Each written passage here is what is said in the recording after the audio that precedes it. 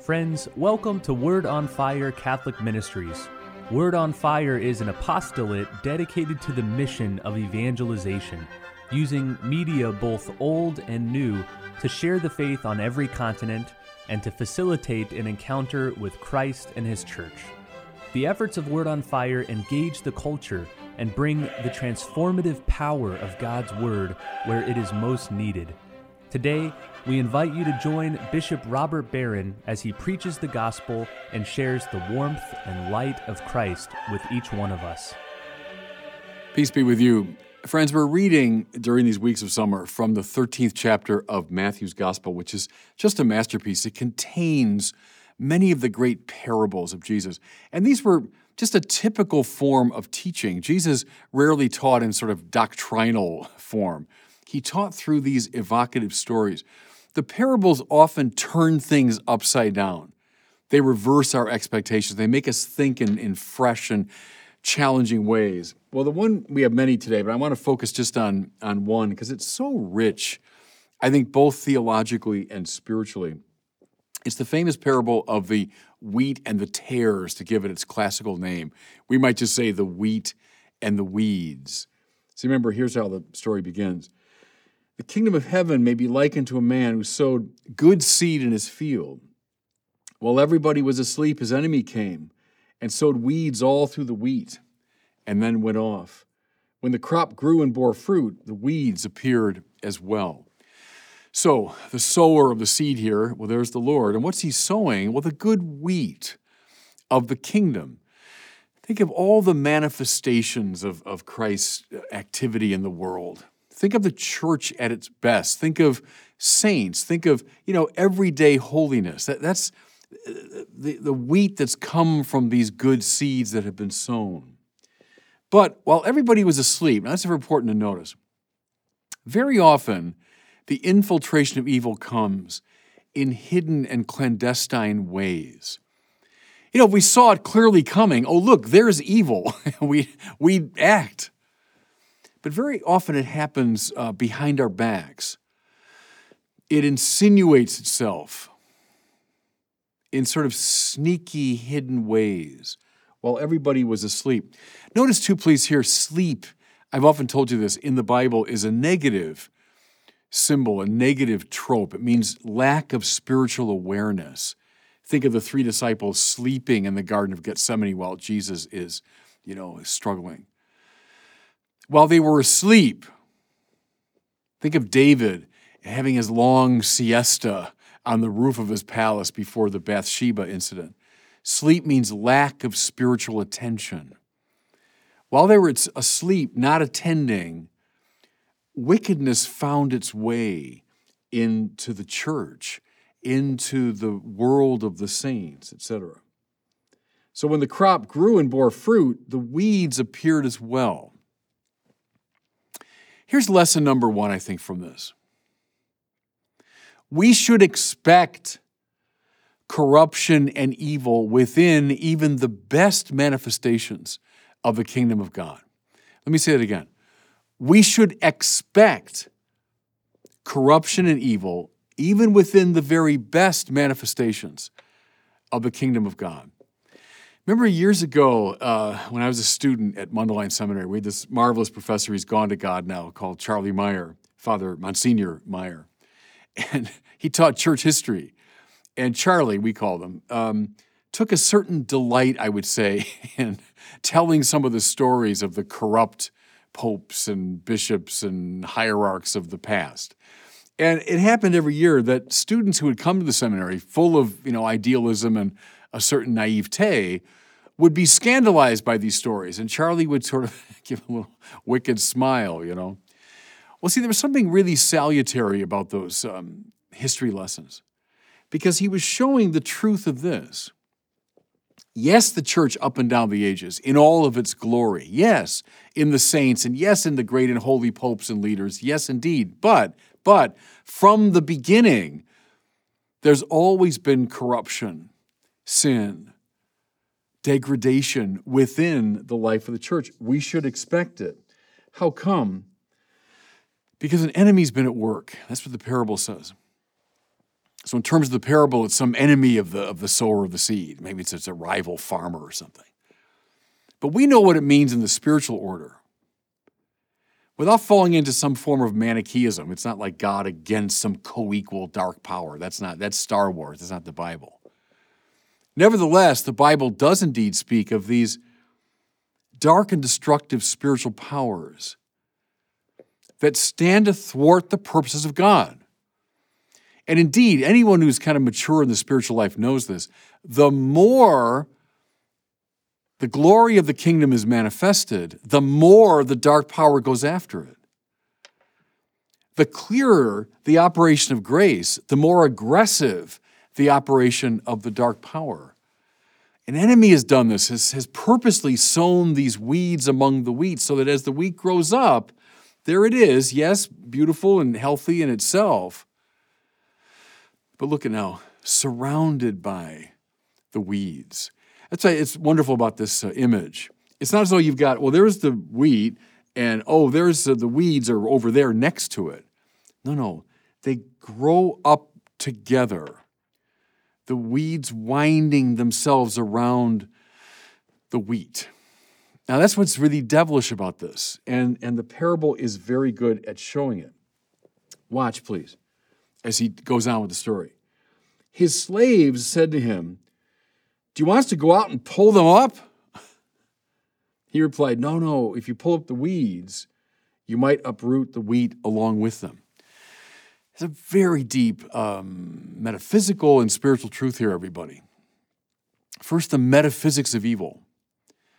Augustine saw this, Thomas Aquinas saw it, all the great masters. Evil is not something substantive in itself. Evil is, as Aquinas put it, a privatio boni. It's a privation of the good. It's a corruption of what's good. It's a lack in something that is otherwise good in itself. I'll give you a silly example, a cavity in your tooth. What's evil about the cavity? Well, it's this corruption of something good. The tooth is good. It has an important natural purpose. And now it's got a cavity in it. It's got a corruption in it. What this means is evil is always, listen now, parasitic upon the good. Again, it's not like, well, here's good and there's evil. No, evil by its very nature is in the good. It's a corruption of the good. It's parasitic, therefore, upon the good. Or think of a cancer that's compromising an organ. Well, the organ is good. It's doing its healthy, natural thing. But now the cancer is corrupting it. What's the implication? It is practically impossible ever simply to get at evil without threatening in some way the good. Do you see why? So you're a skilled dentist and you notice, well, there's a cavity in a tooth. Well, let me just go in there and get it out. It doesn't work that way.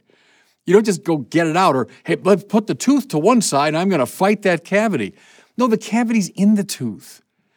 And therefore, if you want to solve the problem of the cavity while still retaining the integrity of the tooth, you have to be very, very delicate and careful.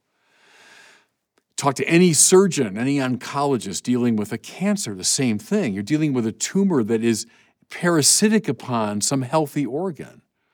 Just go in there and get that cancer out. Well, you better be pretty careful about it. All right, move outside the realm of physiology.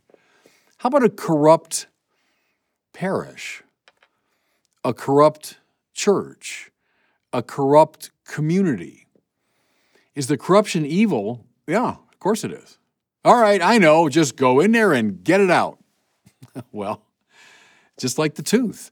Whatever there is that's corrupt in, let's say, a parish, is parasitic upon what's good and healthy in the parish. Has to be. It's just the way it works. You say, but that community, boy, that thing is rife with sin and with corruption. Yeah, but to get that out without destroying the community itself, you got to be very careful. You know, it's a lesson that I think young priests often have to learn because they'll get into a parish. It's a typical rookie mistake. And they see right away, oh yeah, this is a mess. This thing is not working. Yeah, okay, right.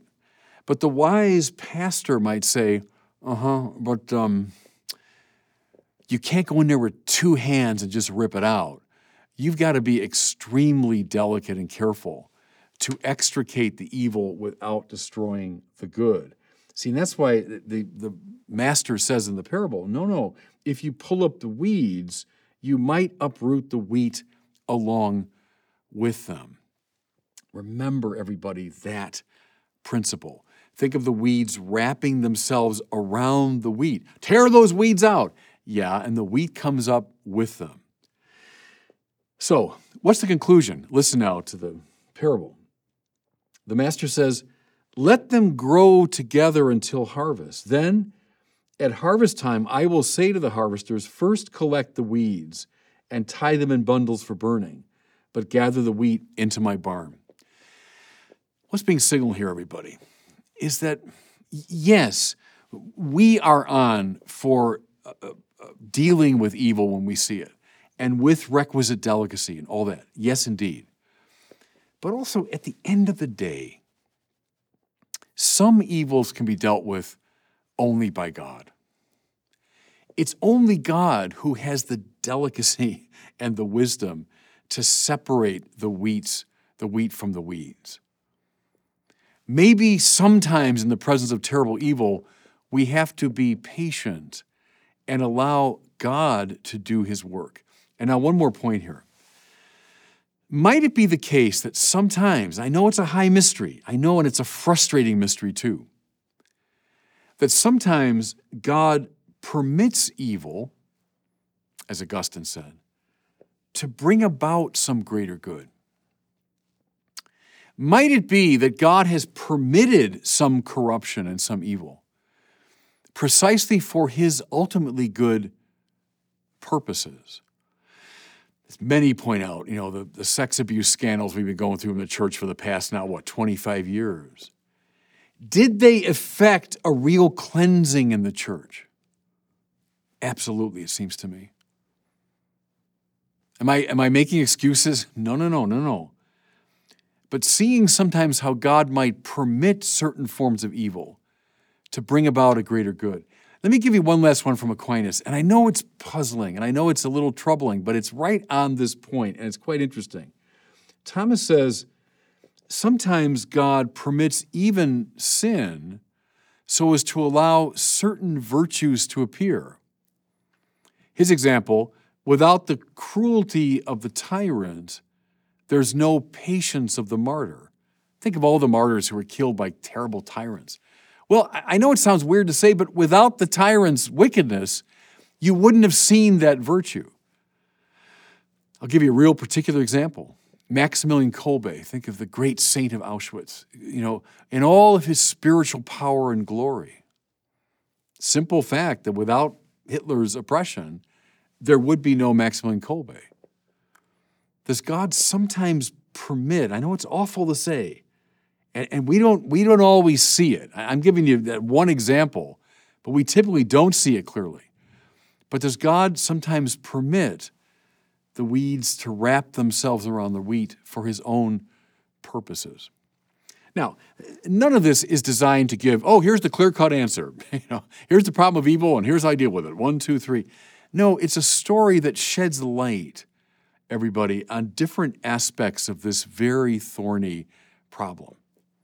So take a look at it this week. Maybe take out your Bibles, go to Matthew chapter 13, find this parable, and think about your own struggles with wickedness and with sin in light of what the Lord's telling us here.